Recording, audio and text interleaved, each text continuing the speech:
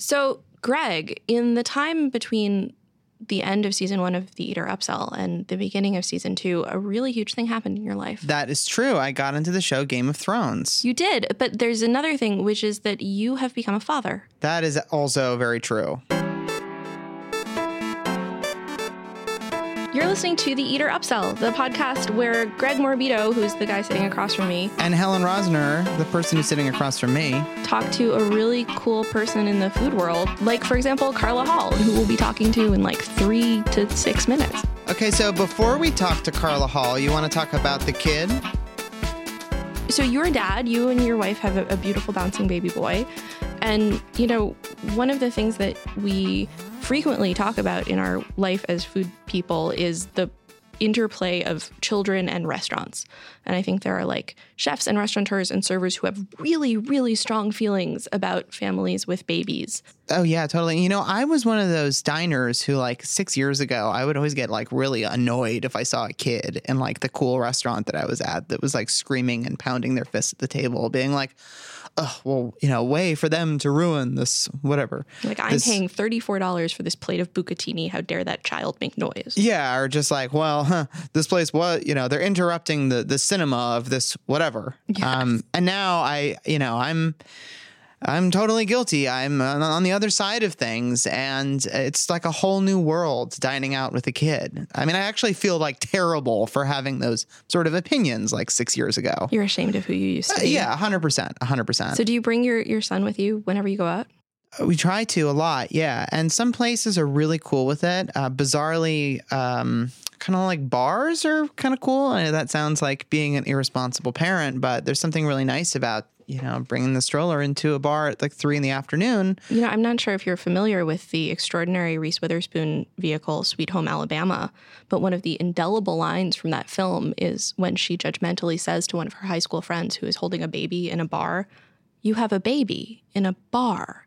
And it's like a big laugh line because you don't want to put, I mean, the movie is absolutely cinematically magical. Like, it's spectacular, but like, why would you bring a baby into a bar? Like, it's so obviously dumb that it's a joke in a movie, and yet. Well, I can explain why you bring a baby into a bar. Tell me. It's because, you know, if you're a young parent or any kind of parent, probably, you've likely been up since 4 a.m, you know? And, you know, something like 3 p.m. or 4 p.m. is pretty much going to be the end of your day. You're getting to that point. Your kid's about to go to sleep. You are like completely tired and exhausted, and you want a break from the house. You want a break from being at home with an adorable, but also a very kind of stressful, high maintenance, you know, Individual. Individual. So you bring the stressful, high maintenance individual with you to the bar. Because likely you can't get someone to watch that individual. So what do you order for the baby? Nothing. They just sit there and dig it. Actually, my son loves loud, kind of dark, dank environments. He's so cool. I think it reminds him of the womb or something, you know? I mean, obviously you can only have a drink or two. You don't want to be, you know. You don't get shit-faced with your baby. No, that's a totally different experience. I love this idea, though, that like the closest thing we have to the experience of being in the womb is like a horrible, crowded, damp bar. Yeah. I mean, I guess it makes sense, right? Like, it's dark and it's damp and like there's sort of like pulsing noises and you are not really sure which way is which direction and you're just sort of like floating and... Oh, yeah. My son immediately passes out when he goes into, you know, a kind of little drink den like that. I'm sure a lot of people immediately pass out in certain types of bars. That's true. But yeah, no, it's a whole different thing. I mean, there's actually... Oh, is it sad? It's not sad, but the restaurant where I had my first date with my wife, now we tried to go there over the weekend and we can't go there because it's like this little small place where like it's impossible to have a stroller in there. I mean, that is a little sad. We actually tried to like bring the kid with us and it just straight up didn't work. Like they wouldn't let you, or like it physically was impossible to bring a stroller? They were really cool about it. Like they're like, let's try it. Let's check it out. And then we were like, this is not going to work. This is just straight up, you know, our stroller's too big, or like we could make it work, but nobody would be comfortable. And like, we don't want the servers to have to like, you know, dance around this. Like, we're like, this is just so much easier if we just go somewhere with like a lot of space between the tables and, you know, maybe somewhere that's not quite as kind of boxy and kind of claustrophobic, like a lot of cool restaurants, and especially in New York City are. I do live in a neighborhood where there are a lot of young parents, and there is this one very cool bar that's very loud and dark. And it's sort of situated wherein there is this bar, and at the end of it, there's a kitchen, and there's a little alcove in the back. And so that's always our idea, is to go to this place that's somewhat out of the way. Because, like, I know some people are annoyed when they see a baby when they're trying to get their drink on, and maybe they're on a date. It's like not a sexy thing to see, like a young family when you're the opposite of what you want to see when you're on a first date with someone. Yeah. It's like a reminder of exactly. the fact that sex is for things other than sex. Right. And that, there's the end game right there if you're a heterosexual couple.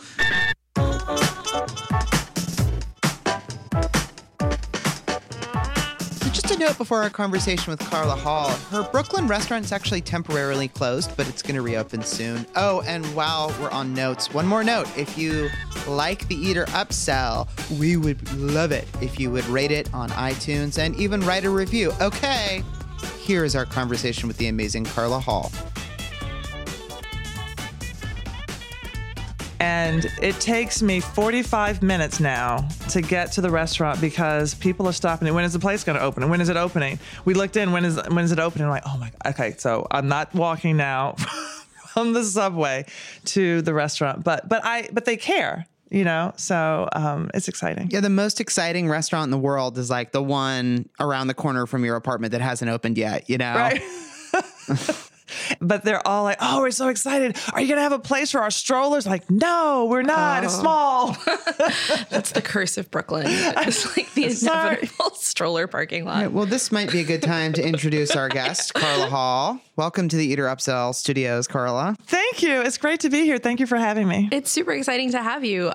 Carla, you're one of the many hosts of The Chew on ABC. How many of you guys are there now? They're like 5. 11? Okay. They're 11. Oh my God. Sometimes they're 11. Actually, on our 1,000th episode, they were like, I think 40. No. Hold up. 1,000 episodes? 1,000 episodes. Can you believe it? I remember when The Chew was announced, like 2011, it seems right? very long ago in my mind. Yeah. But 1,000 episodes. We celebrated 1,000 episodes yesterday. It's been 5 years, so we're in our 5th season, and it's crazy.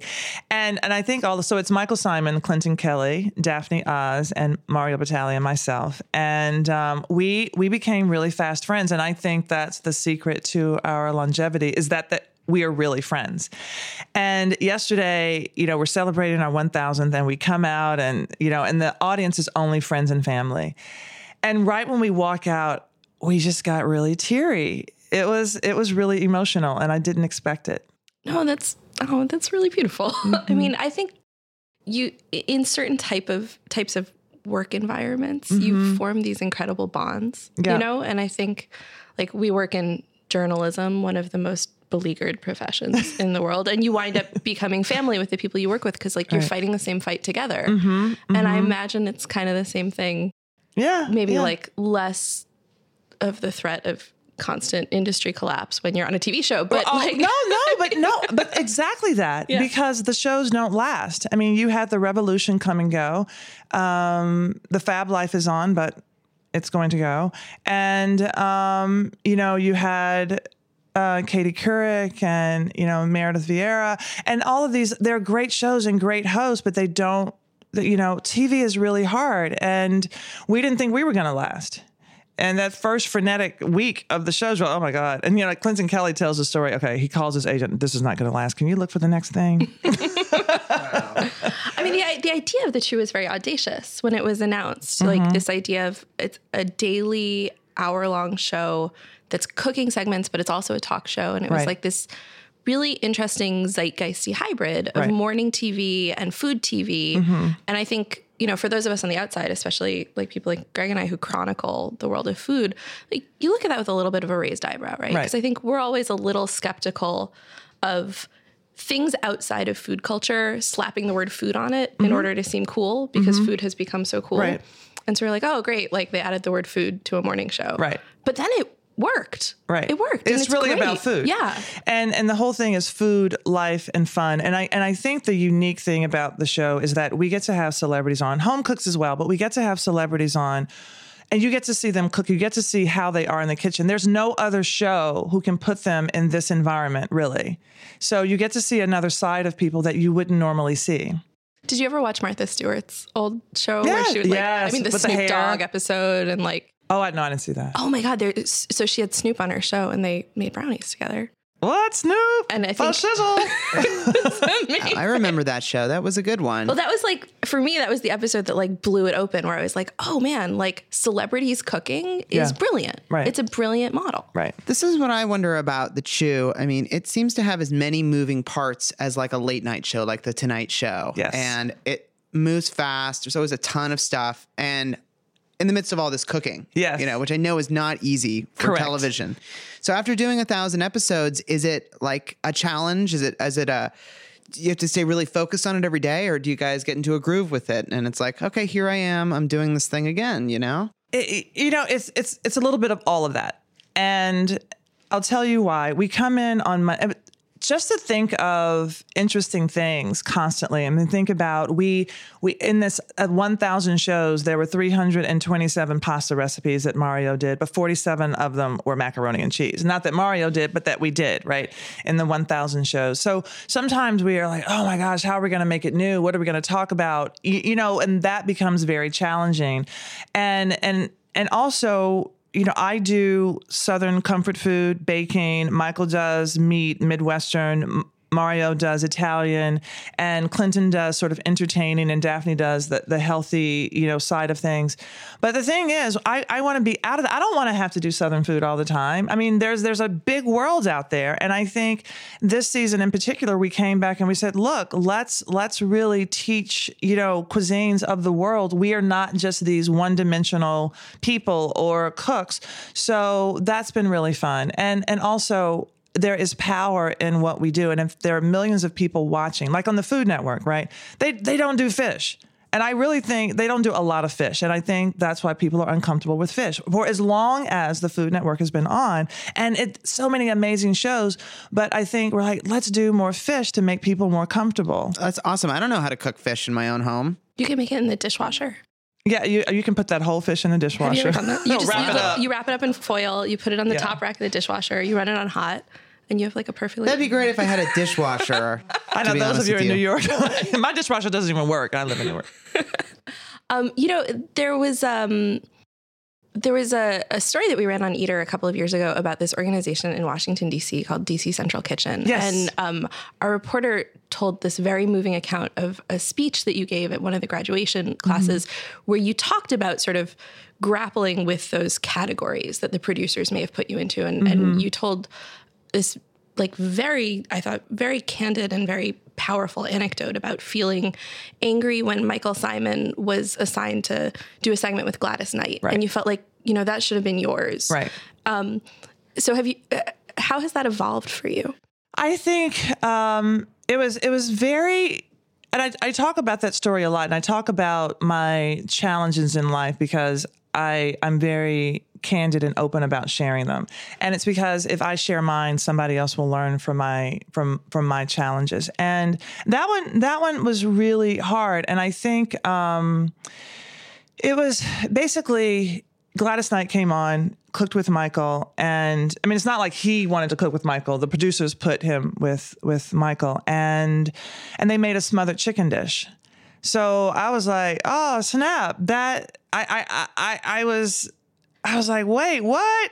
And when I went into her dressing room just to meet her before the show, all of her people were like, oh my God, Gladys was so excited to come on the show. She loves you. She watches the show every day, and I wasn't cooking with her. And Gladys Knight is from my generation, and I'm 52. So listening to her, I mean, my heroes from the South, and so I was like, wow. And I called a meeting with the producers, and some other things had happened prior to that. So that was kind of like the straw. And I believe that frustration is the ability to do work. If you are frustrated enough, you will move somewhere.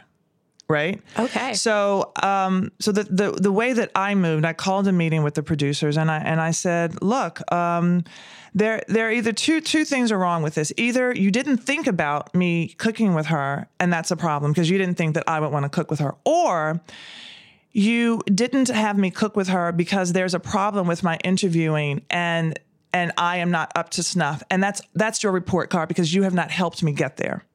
So either way, this is your report card and you're failing. And this was my perspective. And I just went on and on and on. And it was at a time when Daphne and I were told that, oh my God, I'm probably going to get fired for this. We'll bleep out the next 10 seconds or whatever you said. No, but it was this whole thing of, we weren't growing as quickly as the guys. Oh. And I was like, wow, but it's like you set us up for really great backup singers. And so I was like, when you go to a show and that person who's at the center of the stage, do you know who the backup singers are, what they love to do, who their parents are? You don't know them, but they basically heightened that person. They back up that person so that they can look good at the center of the stage. And we didn't feel that we were put at the center of the stage. Now, this was probably a year and a half ago. And looking back now, it was my lesson. I had to get to the point where I was frustrated enough to move into my authenticity. And when I look back at those segments, I wasn't as good as I could be, but I didn't feel like they were helping me get there. So once I got what I call the screw-its, but I use another word. We can say it on here. But, okay. You have to get the fuck it sometimes. Yeah. Right. And so in that meeting, I said everything that I wanted to say because I knew that I didn't want to go home, wish I had said something else. And I said, if I get fired, that's okay. But I'm going to go out being me and telling you exactly how I feel. And they looked at me and they were like, okay, all right, here she is. Thank you for showing up. And it was crazy. Were you nervous going into that meeting? Were you like, this is a big... I wasn't nervous. I was mad. Yeah. I was mad and I remember crying and I didn't care. I didn't care about being that woman who was crying. I mean, and so often people are thinking, I don't want to be perceived as this. I didn't care. I had the fuck it's. I was like, I'm going to go in, I'm going to tell you exactly how I feel and we'll see where the chips fall. And so many people are afraid to do that. But at the end of that, I got to me, I got to who I was and they actually appreciated it.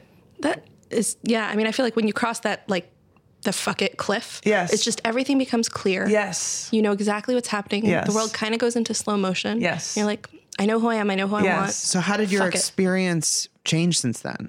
So after that, I actually started doing more pieces. And the thing was, I wasn't good enough because I didn't get to practice. If you're on the bench at a game and, they're like, well, you're not good enough. I'm never going to get good enough because I can't practice. And so they allowed me to practice more. And then, and they're like, well, why are you so good? I said, because I got to practice. Well, yeah, when I first read the list of, all the participants at the Chew, I was like, Mario Batali and Michael Simon have been doing this for a decade, at least. Right. Carla and Daphne and Clinton, Clinton Kelly had been on. So, right. Yeah. But you came out of reality TV, right, which is so different. Night and day. It is so incredibly different. And yes, and to your point, you're right. We had 3 people who had done television and Daphne and I had not. And so we did media training starting I want to say the 3rd season, which was great. And actually the one thing that the woman said to me, she said, first of all, media training is about becoming the best you can be. And secondly, when you're looking into that camera, I want you to talk to your next employer. I was like, what? And honestly, for some people, it would be, you would be cut off at the knees, like, oh my God, I'm going to get fired. For me, it was like, all right, if I'm talking to my next employer, I'm like, hey, what's up? I'm Carla Hall, and you may want to hire me. That's brilliant. Yeah. I mean, it's brilliant. Yeah. That's genius advice. That's amazing. Every job's an interview for your next job. Wow. That's a sage. Very deep. Yeah. This is blowing my mind right now. It's almost as profound as getting the fuckets and having to do something. Like, this is good. This is like, you're like career counseling us right now. Let's keep going. Like, I have feelings about my mother. Can we talk about that? Yeah, right. Okay. I just saw The Meddler last night. Was it good? It was so good. I love Susan Sarandon. Yeah, I love Susan Sarandon and I love Rose Byrne and J.K. Simmons. I love them all. J.K. Simmons weirdly looks exactly like my actual father. Really? Which is very bizarre. And whenever he's on TV, whenever he's on a commercial, whenever I see him in a movie, it's very difficult for me to separate them out. And I developed deep emotional attachments to, which, made, what was that movie where he was physically abusive towards the drummer? Oh, Whiplash. That was hard for me to watch. Oh, right. Like, of course. oh, You're no. like, Daddy, why are you being so mean? Why are you doing this, Daddy? So I first learned about who you are, Carla, and what you're all about watching Top Chef. Yeah. And now here we are 5 years down the road. The Chew is huge, and you're a huge personality on that show. And you're doing so much. I mean, do you feel like you're way more famous than you were 5 years ago? I mean, I guess I am from you all's perspective, but for me, I'm the same person. I mean, I take the subway, I talk to people, I still take Uber Pool. You take Uber Pool? Yes. Do people in your Uber pool recognize you as a celebrity and freak out? No, you know what I do? And actually, I look up there because their names are on there, and I'll get in. I'm like, oh, hey, Ashley. And they're like, you know me? I'm like, no, your name is actually on my pool. You turn the tables on them. I do. You're like, oh my God, are you Ashley? Right. That's exactly what I do. And then they don't want to say anything. And then right before they get out of the car, they're like, by the way, I'm a fan. And then they scurry away. That's really sweet. No, it's very sweet. I love that. Yeah. Was there a moment where you realized you were famous? I think it was the moment when I'd done Top Chef the first season, so season 5, and I'm in New York. It's really cold. I have a coat on. I have a scarf up to my neck, around my face. My glasses are poking out. I have on a hat. And somebody says, Carla. I look at them like, are you kidding me? Can you tell who I am? And it's the glasses and my height. And And also when people say hootie who, and I'm thinking it's a friend, and I'm like turning around like who, like WHO instead of HOO, and like who are you? Like, it's amazing that you have a catchphrase. Yes. It's catchphrases are less popular than they were in an earlier era, I think. And yours came about so organically. I remember watching that episode of your first season that you were on Top Chef, and you're in the grocery store, and there was then it cuts to you sort of doing the confessional to the camera, and you're explaining that this is the thing you and your husband do. Right. And I was sitting with some friends, and we turned to each other and we were like, oh shit, it's a catchphrase. It was so exciting to have another catchphrase in our lives. It's, my husband and I have a lot of them, and we crack ourselves up. We don't know if we crack other people up, but so we do a lot of, even when we come home, it's like hootie, who, it's like it goes on. Like the secret languages of couples. Yes. Yeah. Yes. Which is beautiful and intimate. And then you turned it into this national phenomenon. Yes. Yes. And I respond to it. How did you feel watching yourself on Top Chef, for the first time? I mean, it had obviously been taped months before it came out. Right. It was weird. It was, and I watched with my friends. I watched with my husband. And so people would say, Carla, I can't believe you went on television and you were your weird self. So, that's what I do. It was really weird. Also, it was hard to watch. And I remembered the stress. I think the stress never goes away, even when you're watching and you know what the outcome is, but you're still watching like you're in it. You know what I mean? And I swear I had post-traumatic stress after the show because when I came home, and I didn't tell my husband anything because it was a gag clause, and those are $1 million. Yeah, and I was like, okay, that's not worth it. I'll shut up. I don't have $1 million. No biggie. So I didn't tell him anything. I came home and I went. He was in Michigan, and I slept. I must have slept for a week. And if there was any noise in the middle of the night, I'm like, oh my God, time's up. I would have this thing, and I run. I still run through grocery stores. So it affected me greatly. Yes. It did. It's tough. That show is very tough. But you went back for a second season. Oh, girl, after saying no a few times. So what made you decide to do that? You know what made me decide to do it? Because I did say no. It took like 3 phone calls, and I was like, I don't want to do it. That being said, I'm very grateful to the Top Chef franchise, but I went back because I hated catering, and I think being on the show initially made my life really hard with people coming to, because I don't have a restaurant, so any jobs that I got, I was physically doing. It was really hard. My life was still really hard, and you're working, and just because you're on television doesn't mean that you're all of a sudden rich and have all of these resources. I had none, and it was all on me, and I'm trying to do other things. And they said, well, what if you make it part of your business plan? And I know a lot of people go on the show thinking, how far can this get my career? I did not. I just went on as a personal challenge. And I said, oh, okay, I'm going to go on and tell people I don't cater. That really was the only reason I went on. I'm like, I'm a recovering caterer. I don't want to cater. I'm going to say I don't cater. And then I was like, okay, what am I going to do? What am I going to do? I said, okay, I was making these tiny cookies when we were catering. I said, maybe I'll just focus on those. Okay, I'm going to go on the show. I'm going to tell people I don't cater, and I'm going to make these tiny cookies. And that's what I did. And so for 5 years, I had this cookie business that I turned into a dessert business. And we just closed that at the end of January, but that's why I did it. It's a giant commercial that's watched by millions of people. Yes. Was it a different experience for you though? Like you'd been through it before, right. You knew how to play the game. Mm-hmm. How did you approach the second season different? The second season was really about camp. I think the second season was about Top Chef camp. So the first time that all of us were together, I'm like, oh my gosh, Del Taldi. Oh my God, Richard Blais. Hey, it's all of these people, Antonia LaFasa. It's all of these people coming together that I had watched. And now we're together and it's like a fraternity because we all know what it's like and we're doing these. And they upped the game. I think the producers really upped the game in doing some of the challenges. So it was really fun. And even though it was stressful, going to Montauk and fishing, and I'm like, oh, this is so much fun. What's the next challenge? I hope I don't get kicked off. And not because you're embarrassed. Well, you don't want to be the first one to get kicked off. No, nobody wants that. Nobody wants to be the first one. But after that, it's just fun, Yeah. And Tiffany Derry was my roommate, and we're close to this very day. She's amazing. She's amazing, and I can't believe how young she is. She's such an old soul. She's incredible. Wow.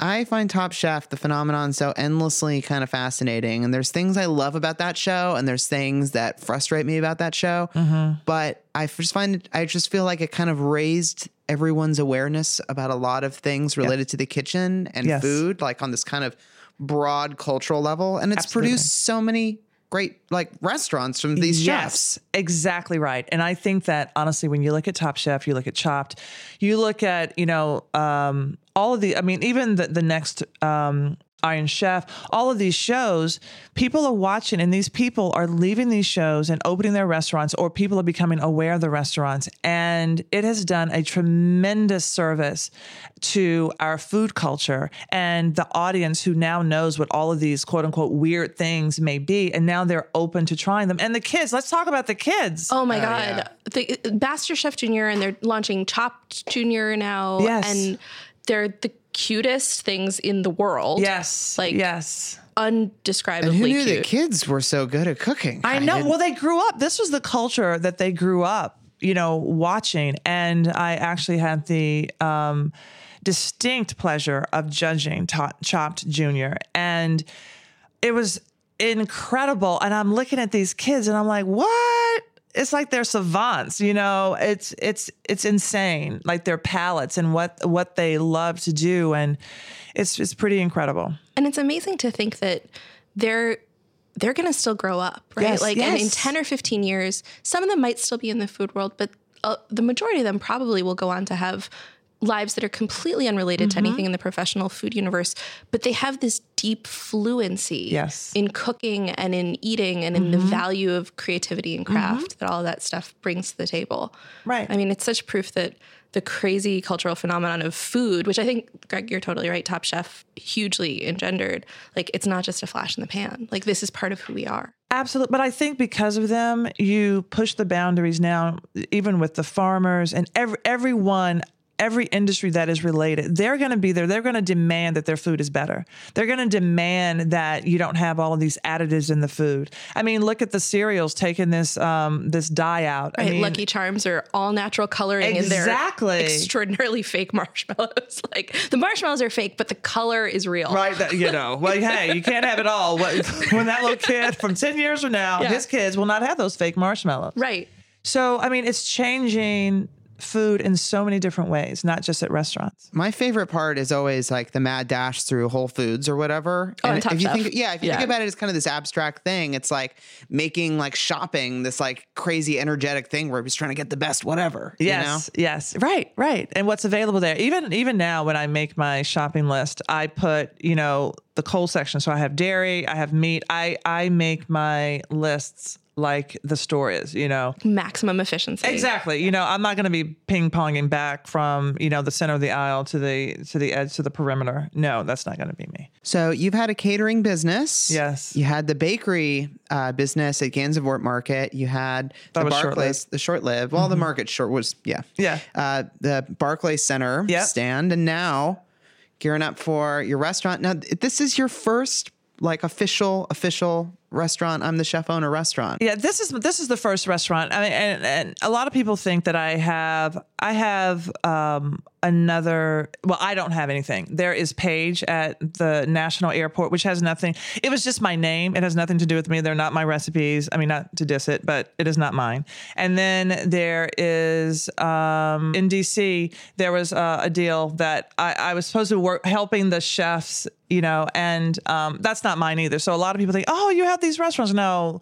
So Carla Hall Southern Kitchen, Greg, to your point, is my first one. I just wanted to clarify, anybody listening, this is my first restaurant, and it's exciting. And my partner is Evan Darnell. And even how this came about was kind of crazy. How did it come about? So Evan, who has to be, honestly, as I'm looking at him, he has to be the most annoying. He will beat you down. Talk about somebody calling you. It's the Jewish mom. He's like my Jewish partner who will call. And so he kept calling me, and we did a couple of pop-ups at David Burke's, Burke in the Box. And then he's like, hey, we're going to have a restaurant one day. I'm like, no, I don't want a restaurant.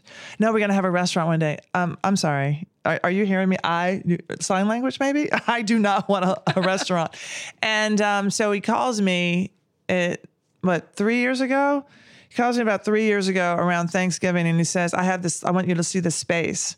It's a great restaurant. I'm like, oh my God, what the heck? So I said, I'm going to go in person to tell him that I do not want a restaurant. And it was a sandwich shop on the Upper East Side.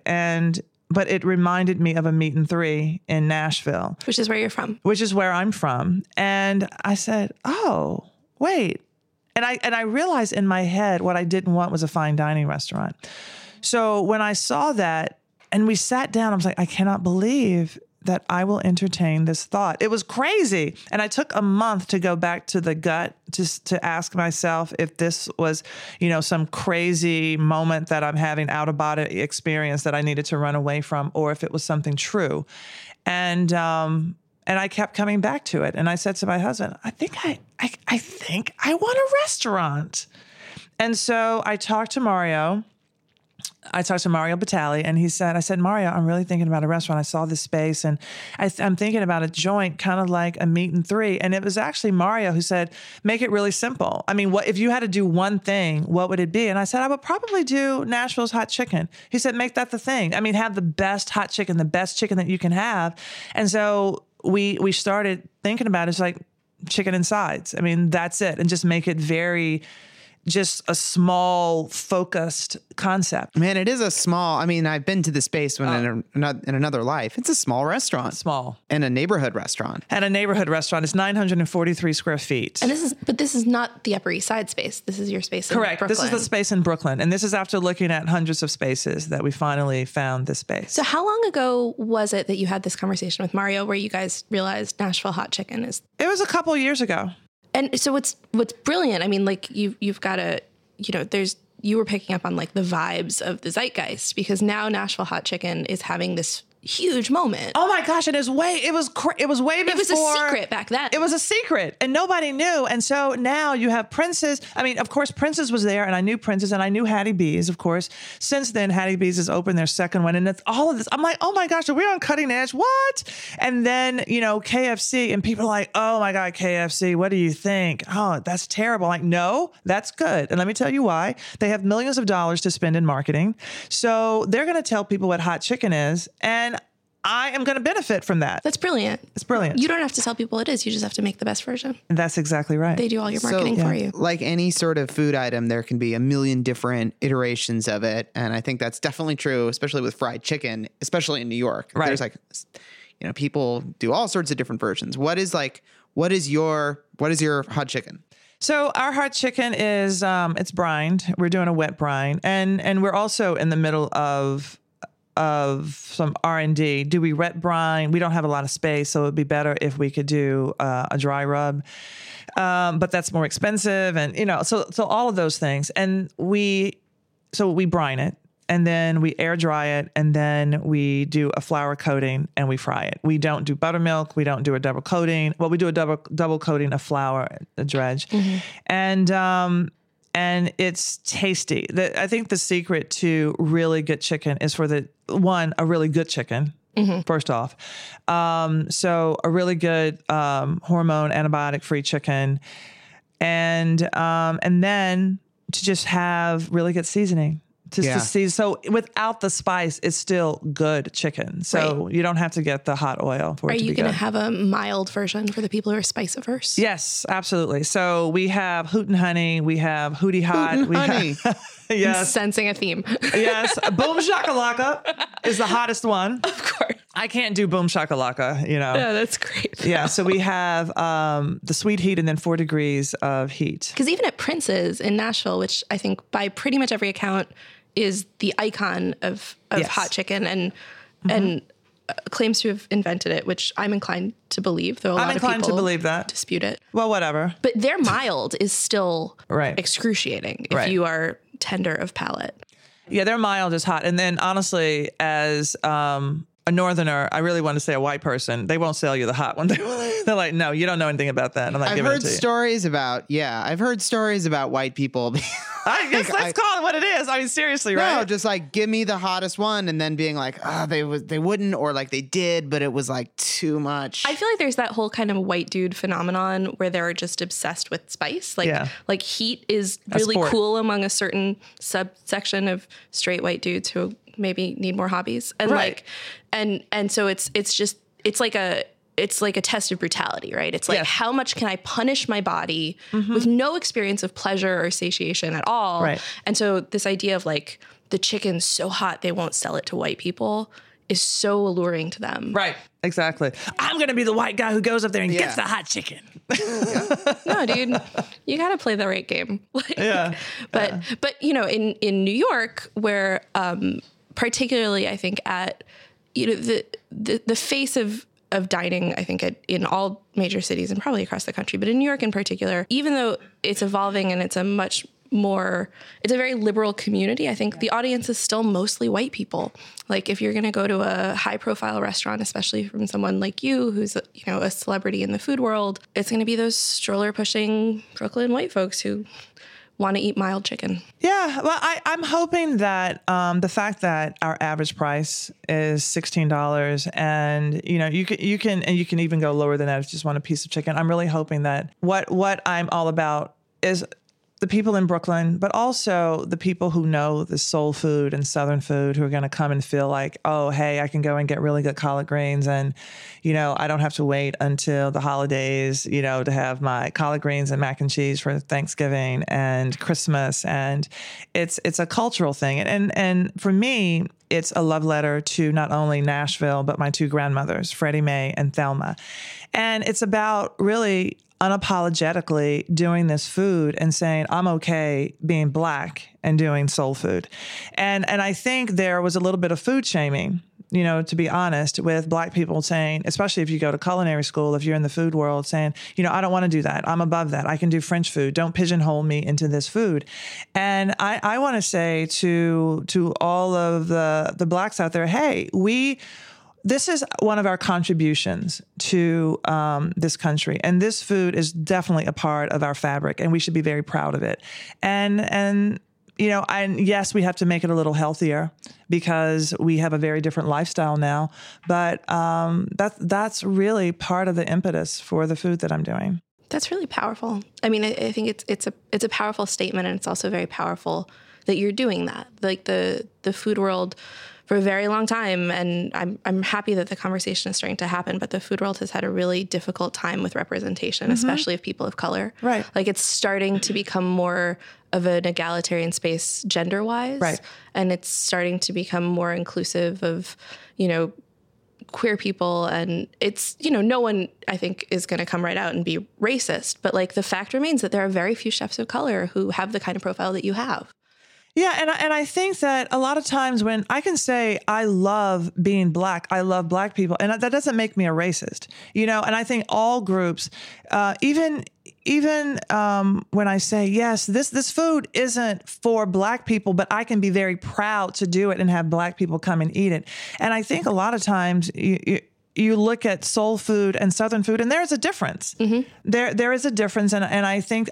I'm looking at so many people outside of the community do this food and be elevated for it. I'm like, wait, I'm from Nashville. I'm Black. Why can't I do my food? And not go and research it and come back and do this food. Right. And I think also even in doing my cookbooks, it's very interesting. And so I'm working on my third cookbook.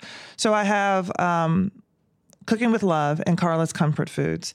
And so I'm working on the third one. And this one is about really the food from Africa and being very proud of it, but also looking at the everyday foods and not the celebration foods, a lot of what I'm actually serving at the restaurant. And I talked to my publisher and she was like, well, it can't just be for Black people. And I'm like, wait a minute. If I'm sharing my experience, it doesn't mean that it's just for Black people. But when you see a cookbook that's Israeli or Indian or Chinese or Thai, do you say, what about the white people? Why, are they going to be racist? Why you can't focus on them, but you only say it with Black people, because I think there's a very interesting relationship in this country with Blacks and whites. And we have to be able to say, look, honey, you can love and enjoy your culture as a Black person. You can love and enjoy it as a white person, but I shouldn't feel guilty for raising my culture up because you feel uncomfortable with our race relations. Yeah.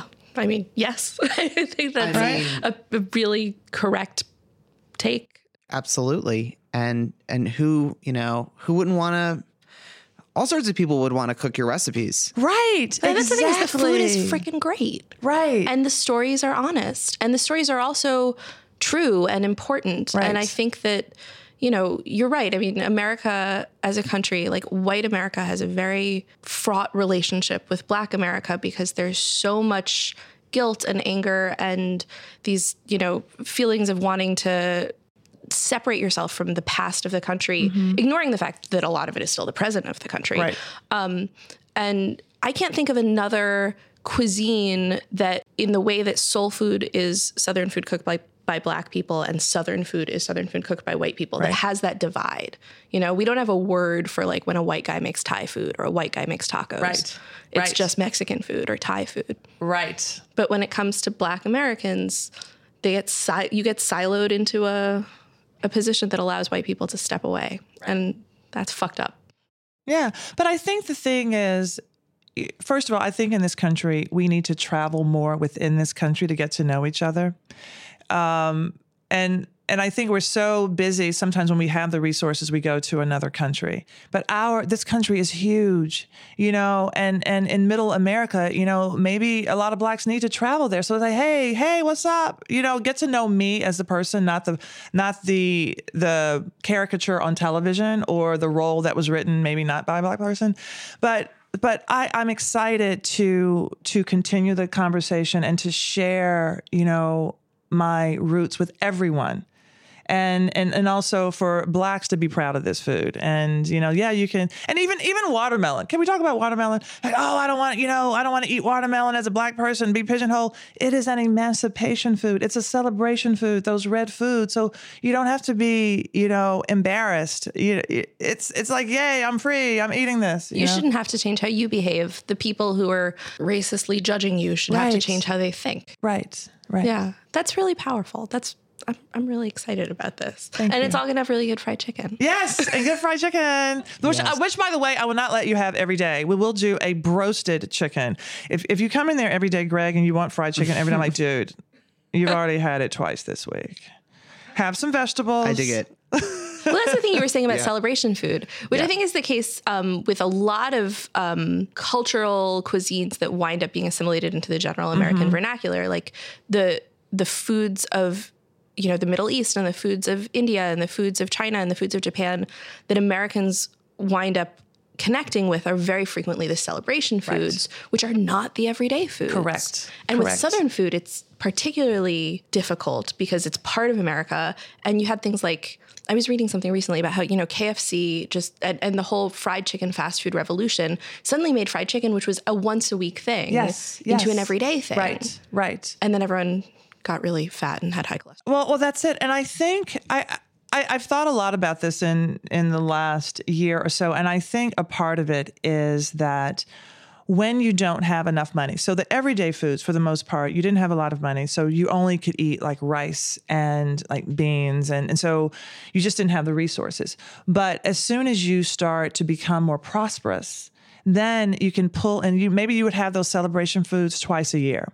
Then you became more prosperous. You could have them once a month. You became more prosperous. And to actually show people, hey, I'm prosperous, I can actually have you over once a week to have these foods. Then it became every day. And I think that in this culture, it's like, I am somebody, so I can show you that I am prosperous, and this is what I'm going to have every day. I mean, gout being the rich man's disease. Exactly, the disease of kings. Exactly. And if you can get it, that means you're a king. Yes.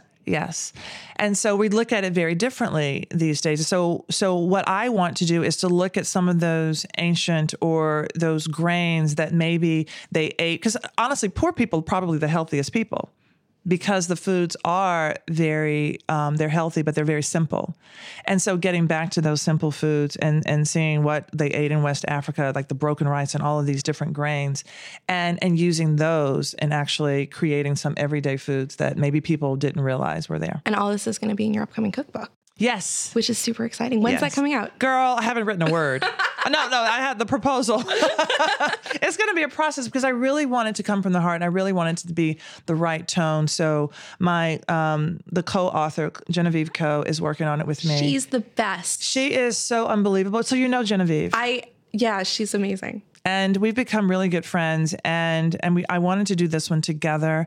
And so we're working really hard on getting the right tone, and so it's going to be fun. And it's been a fun process just researching and writing the proposal. So between your 3 hats that I can count right now, right? So you're opening a restaurant, you're writing a cookbook, you're on a long-running, phenomenally successful television 1,000-episode TV show. 1,000-episode TV show. 1,001 now. Thank you very much. And by the time people are listening to this, it's going to be like 1,100. It's going to be 2,000. It's a multi-thousand episode TV show. If you woke up in the morning and you can pick which one of these you'd spend your day with, which one today would you say, that's the one I want to do? Oh my gosh, that's so hard. That's so hard. Why would you do that? Because I'm very cruel. You are. That's so hard. Okay. I'm going to say, in this moment, I'm going to say the restaurant. And I tell you why, because I think it encompasses all of those things, because you can actually physically come and see me and I can feed you. And feeding people is the way that I nurture people. And I can talk about my love of the history. So I think that the restaurant encompasses all of them. Awesome. So we've actually come to the time in the show that we like to call the lightning round. Woohoo. Oh my God. Okay. This is not intimidating, or maybe it is. I don't know. You can choose how to feel. Yeah, Okay. we're just going to ask you some questions. I love you. We ask everyone all these questions who comes in. So we're just going to ask you some questions. The first thing that comes to your mind, just pop it out. That's so weird because it could have nothing to do with what you asked. But go ahead. Totally. Let's do This is like a verbal Rorschach test. Okay, so question number 1. You're at the airport, you have an hour to kill, and you have $30 in your wallet. What's your airport advice? Ooh, I'm literally in the airport. I'm probably gonna. It depends on which airport too, because if I'm in Chicago, I'm gonna go in for Rick Bayless's. I'm going for the Torta. Frontera. What? Oh my that God, place is it's incredible. so We're good. gonna high five behind the mic. That was a terrible high five. Honestly, I have $30. I usually go on my phone and I look for the best restaurant in that airport and I find it. That's what I do every single time. Next question: you're on a road trip by yourself in a convertible. On the open road, yes. blasting music, Oh my singing gosh, along. yes. What's playing? Rick James. Yeah. Mm. That also was a little Cher. Okay, yeah, it was. It was. But I felt Super like, freak. She's super freaky. Perfect. Okay, so you're going to the most perfect bar. It's the bar in heaven, and you go up there, and the bartender already knows what your favorite drink is. and he or she pours it. What's that drink?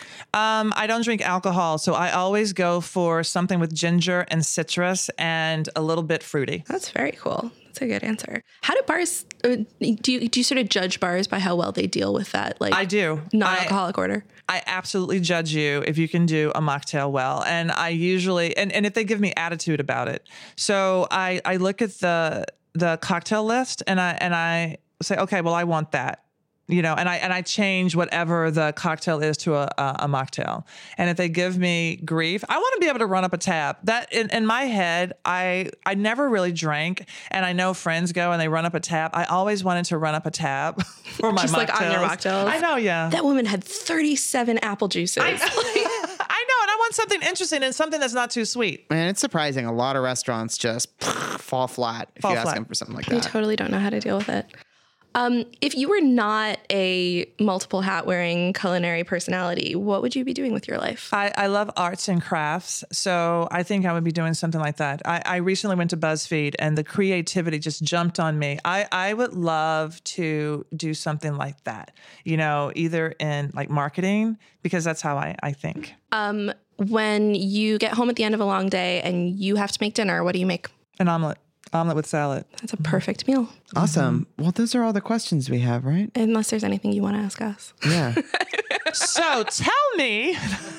Hey, Carla, this has been so awesome chatting with you. We're super excited for your restaurant. Thank you so much. And I hope you guys come soon. Let us make mistakes when we open our doors so that we can get it right. Absolutely. We will. Really looking forward to it. Carla Hall, thanks for coming by the Eater Upsell. Thank you so much. If there's anything that you want me and Greg to talk about on the Eater Upsell, or anything you want us to ask our guests, or anything that you want us to weigh in on about your personal life, whether it's food related or not, drop us a line at upsell@eater.com. That's UPSELL. The Eater Upsell is recorded in Vox Media's exquisitely beautiful Midtown Manhattan studios. Your hosts are Greg Moravito and me, Helen Rosner. Our editor-in-chief and fearless leader is Amanda Clute. Our producers are Patrick Bulger and Maureen Giannone. Our associate producer and editor is Daniel Janine. Our studio team is Miles Ewell and Alex Ulreich. And of course, the most important person involved in the creation of all of this is you. Yes, you. Thank you, beautiful listener, for being who you are.